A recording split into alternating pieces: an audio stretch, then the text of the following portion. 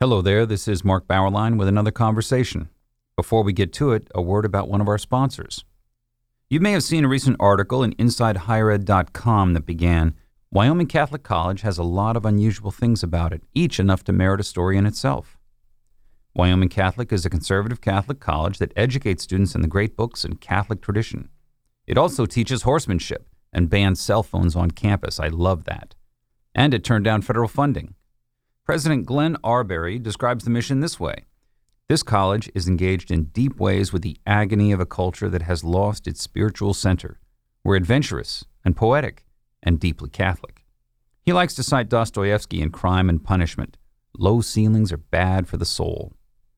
The ceilings rise at Wyoming Catholic, which is located in the foothills of the Wind River Mountains. The curriculum centers on the Western tradition. Its Catholic identity builds upon Thomas Aquinas and the magisterium of the Catholic Church and engaging with God in the wilderness.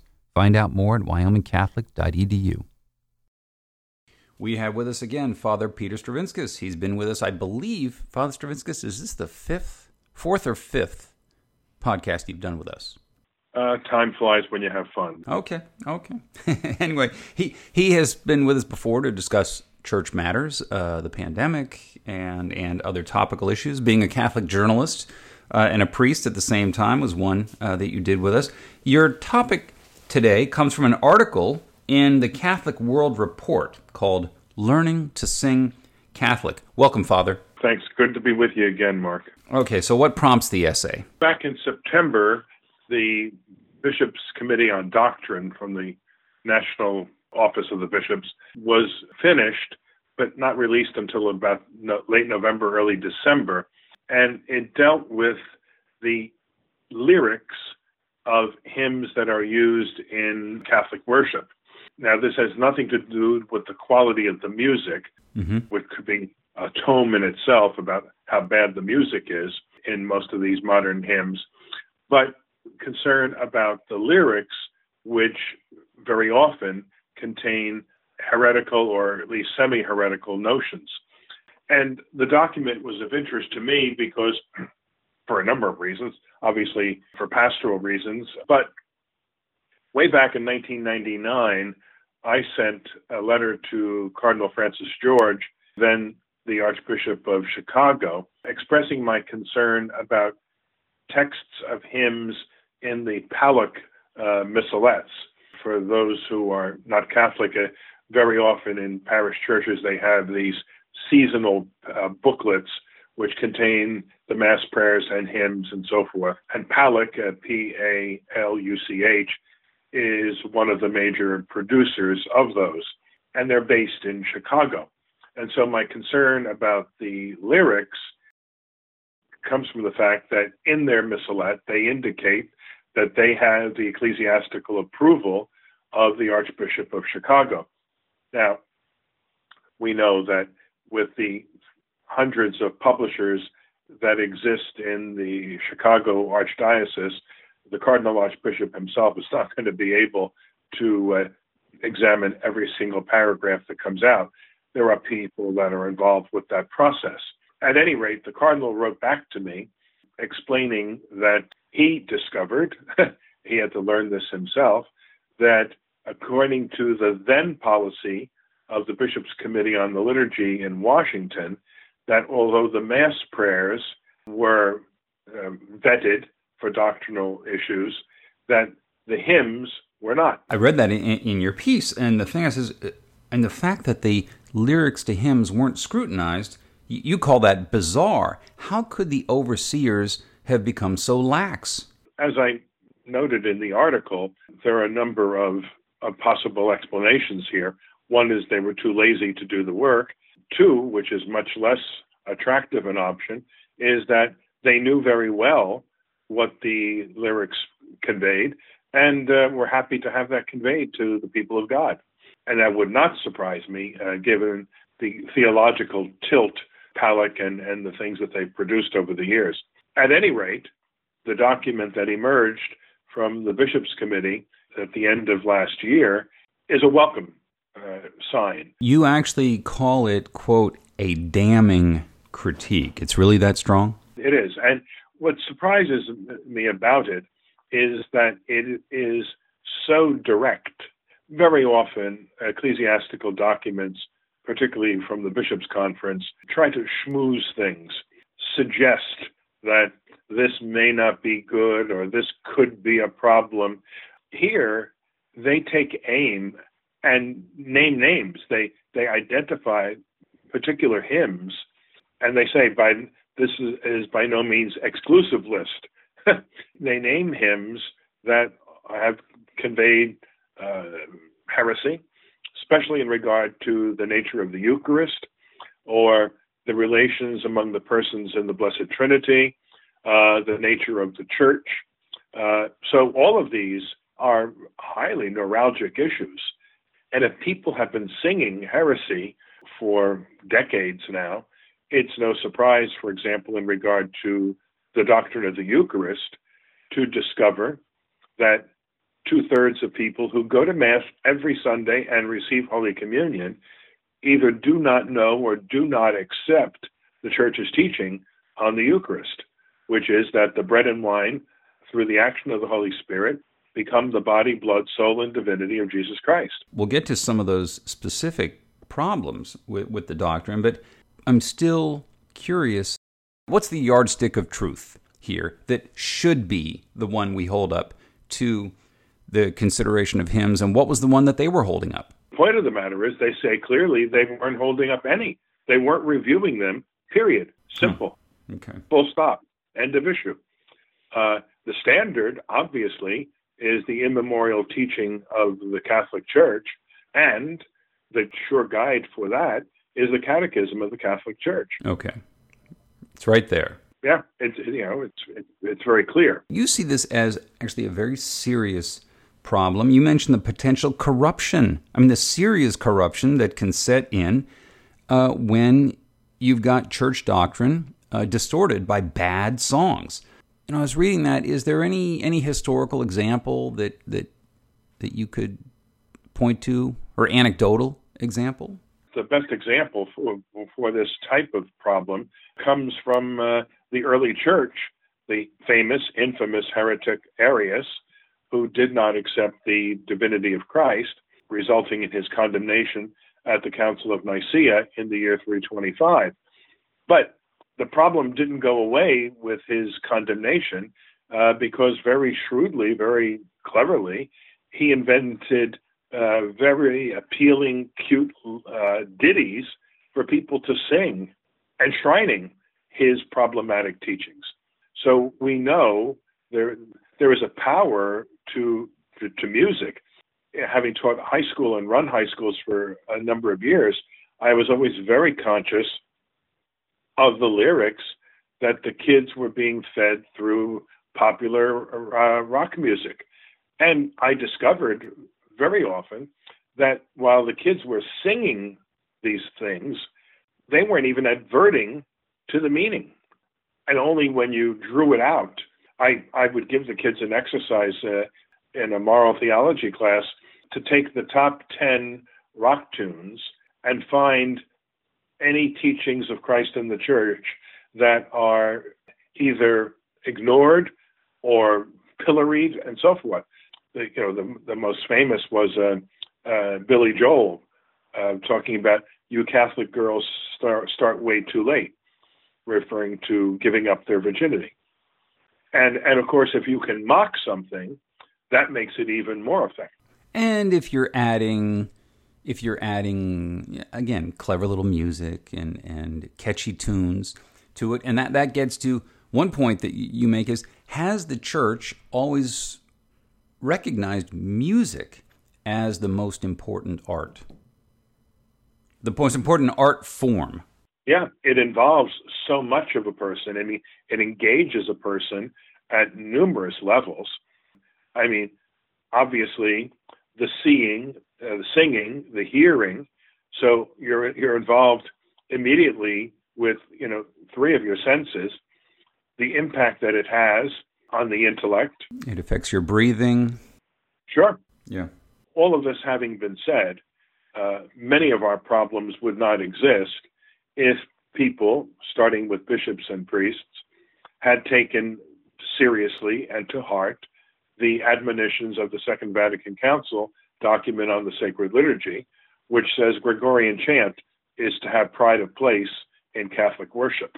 So those tunes, in quotes, and those texts are hallowed by centuries of usage, and they don't have to be vetted.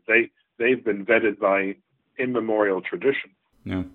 You quote the bishop's document acknowledging an inevitable tension. I mean, a lyricist is something of a poet, and we've got to grant them a little bit of poetic license, a little freedom to bend metaphors in some ways, and that makes things a little fuzzy sometimes. I'll give you the example all my liberal colleagues say. Who's to say who draws the line? Since the church is not a democracy, the magisterium draws the line. And if something, now, we have many translations of traditional Latin hymns into English by various people in over the centuries. And at times, yes, particularly if you want to take a Latin hymn that has rhyming and make it rhyme in English and have the same meter and so forth, that's very difficult to do. And so, for example, the hymn Adoro te devote, there's no English translation of that is absolutely a faithful, literal translation of the Latin. However, all of them that have been in use through the history of the church have, in fact, been orthodox. So, playing with a line here or there or inverting a line, that is inevitable and easily understood. But to take a teaching and so, again, going back to Eucharistic heresies, take this bread, drink this wine. Well, we do that at a dinner table. That's not what we do in the celebration of the Holy Eucharist. When I distribute Holy Communion, I always distribute it by the means of intinction, which is the procedure by which the priest dips the sacred host into the chalice and places it directly onto the tongue of the recipient. And at a church a number of years ago, a man came up and he said, I just want the bread. And I said, the bakery is next door, which happened to be true. And but you see, I just want the bread. You actually do find one fault with the bishop's current document, which is that when it censures a hymn, it only says that these things should, quote, be avoided. You prefer the word banned. Yeah, I mean, if the text is poisonous, which that's why they're highlighting it, then, you wouldn't say to a parent, avoid giving your child cyanide. Yeah, no, a child should not be fed cyanide. And the other problem with the document is it has no teeth. My experience of people who have been using and promoting hymns like this, they're going to say, thank you, bye now, and continue on their merry way. So unless and until a bishop enforces this type of thing for his diocese, and unless and until parish priests are more hands-on with it, and hopefully not promoting these heresies themselves, that's not going to go anywhere. Many years ago, when Bishop McShay was the Bishop of Allentown, he had not only a single catechism for all the Catholic schools in the diocese, he had a single hymnal that had to be used in every parish with no deviations. Then there is an opportunity to have product control. But if you have, 50 different liturgical resources available and no product control over any of it, then none of it is going to go anywhere. What's wrong with the hymn, All Are Welcome? That sounds like such a nice message, Father Stravinskas. Well, yeah. It sounds nice, but go read it a couple of more lines in, and you find it's on the surface just ridiculous, and then it's doctrinally problematic. It doesn't reflect a correct understanding of the nature of the church. And when we talk about people being welcome, this is not a sociological statement. People are welcome, and among other things, they're welcome to repent of their sins. Well, I have to quote you. You do a couple of lines from All Are Welcome. Let us build a house where love is found in water, wine, and wheat, a banquet hall on holy ground where peace and justice meet. Your comment is, after gagging, theological reality hits, as the document notes, and the document proceeds to take that apart. But this is what we need, right? Let's draw the line. Let's be precise. Let's be exact about what the doctrine is. I mean, it takes me back. My son loved, the sound of music. Everyone loved the sound of music. And did anyone register how odd it is for a nun to be telling the young woman, climb every mountain, ford every stream, follow every rainbow till you find your dream? In that context, that's understandable. She's told Maria that she doesn't have a vocation to be a nun, and it doesn't mean it's the end of her life. And so, and that's not being used in the sacred liturgy either. That's I just kept translating that into words that my students hear all the time. Find your passion and follow it, no matter what it is. Oh, yeah. So, well, look. Let me move on. How is Trinitarian doctrine distorted by some recent hymns? Sometimes you find the avoidance, or actually the exact elimination of the title of Father for the first person of the Trinity, or the relations between Father and Son not being properly expressed. In fact, sometimes good old Arius comes back to haunt us 18 centuries later, so that we're talking about, Jesus being the favored one of the Father, or God being referred to only by titles that reflect function rather than essence. There have been situations where baptisms were administered in certain places where the priest or deacon said, "I baptize you in the name of the Creator, Redeemer, and Sanctifier," to avoid the so-called sexist language of Father and Son, and then even positing that the Spirit is feminine. And what's the problem? Well, the essence of God is not functionality. It's relational, and so it's how the first person and the second person are related, and the two of them, how they are related to the third. Now, can we call God Creator? Of course. Can we call Jesus Redeemer? Certainly.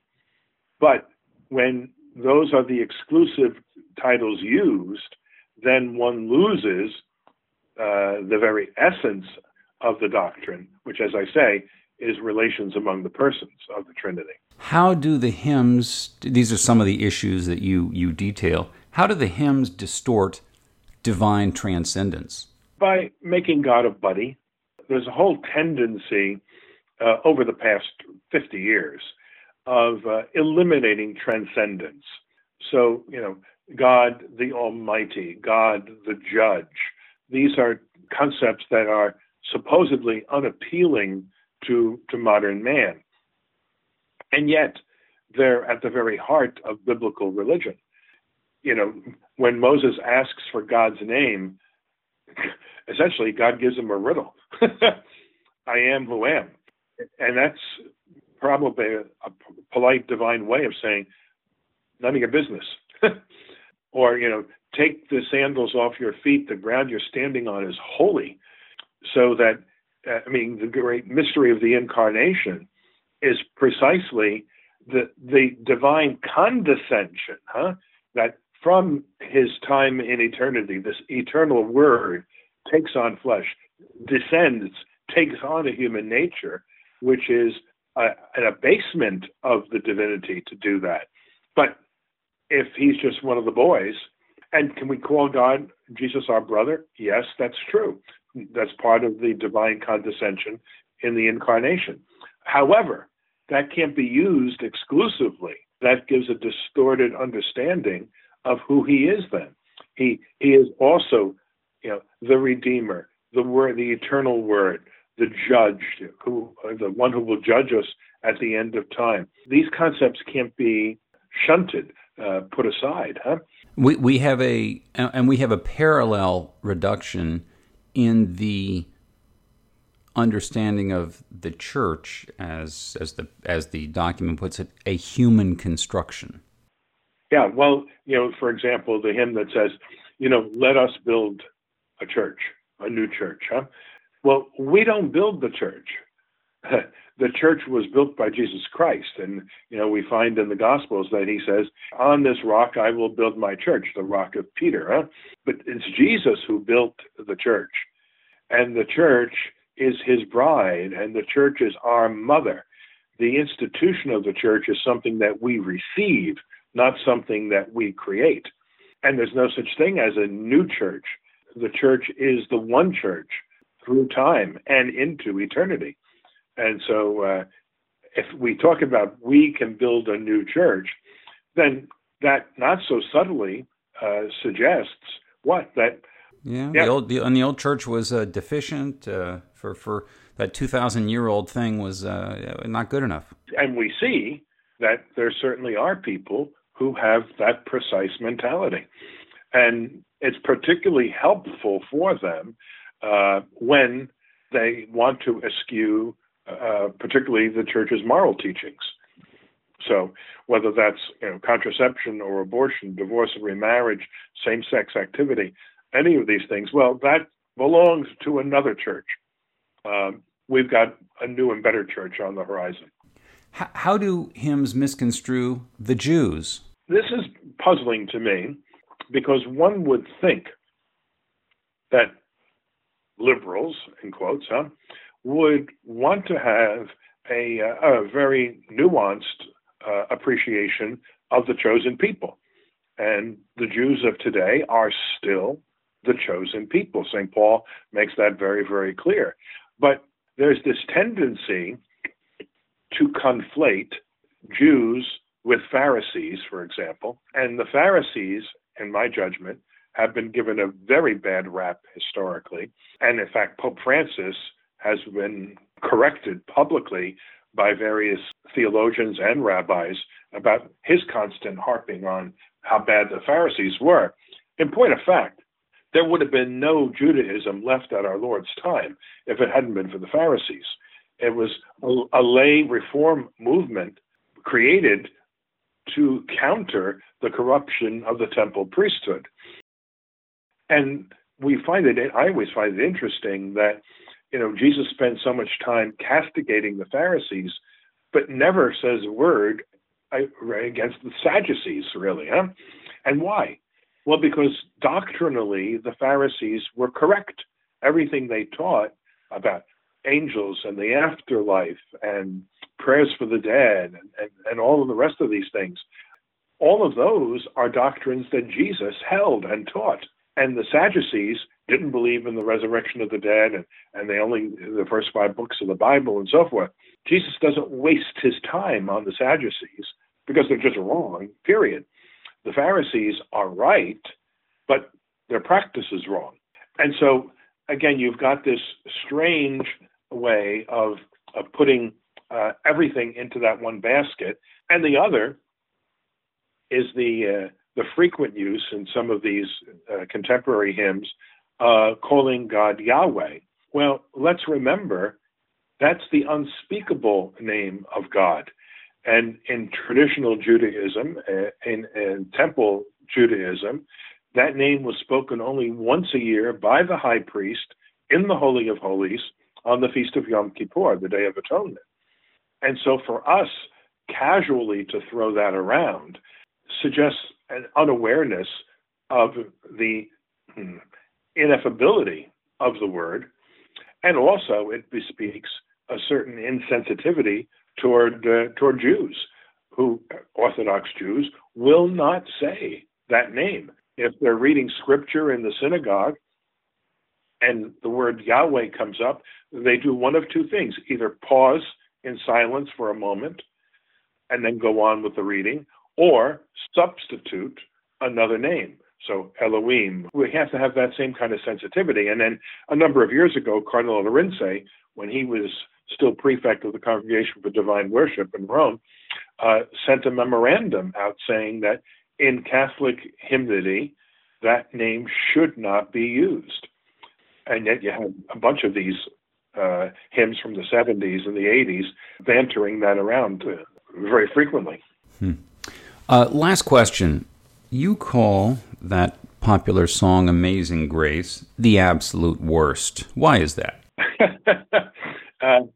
You'll get lots of negative mail about this, but it refers to the human person as a wretch, and particularly the human person here is a Christian. The human person is not a wretch. The human person is the peak of God's creative work. In the book of Genesis, after each day of creation, we're told God looked at it and saw that it was good. And after the creation of man, he looked at it and saw that it was very good. Now, to be sure, after the sin of our first parents, our nature is corrupted, but it is not corrupt. And the fact that it's corrupt is a teaching of Martin Luther, in which he refers to the human race as a massa damnata, a whole condemned mass, or even the Christian as a dunghill with snow over covering it, the snow of God's redemptive activity on our behalf. But that's not the teaching of the New Testament, and it's not the teaching of the church. And so to refer to the Christian as a wretch, we may do some wretched things, but in our essence, we are good. We're tainted by concupiscence, that the proclivity toward bad things. So St. Paul would say, the good that I do, I find difficult, and the evil I want to avoid, I find easy. That's concupiscence. But it doesn't make a person evil, all right? And it's ironic that, again, one would think that moving in the direction of liberality, one wouldn't want to think about the human person as a wretch. But yet this song is now, de rigueur in thousands of parishes. People, Catholics are singing it. Yeah. The article is Learning to Sing Catholic. It's in the Catholic World Report. Father Peter Stravinskas, thank you for joining us. My pleasure.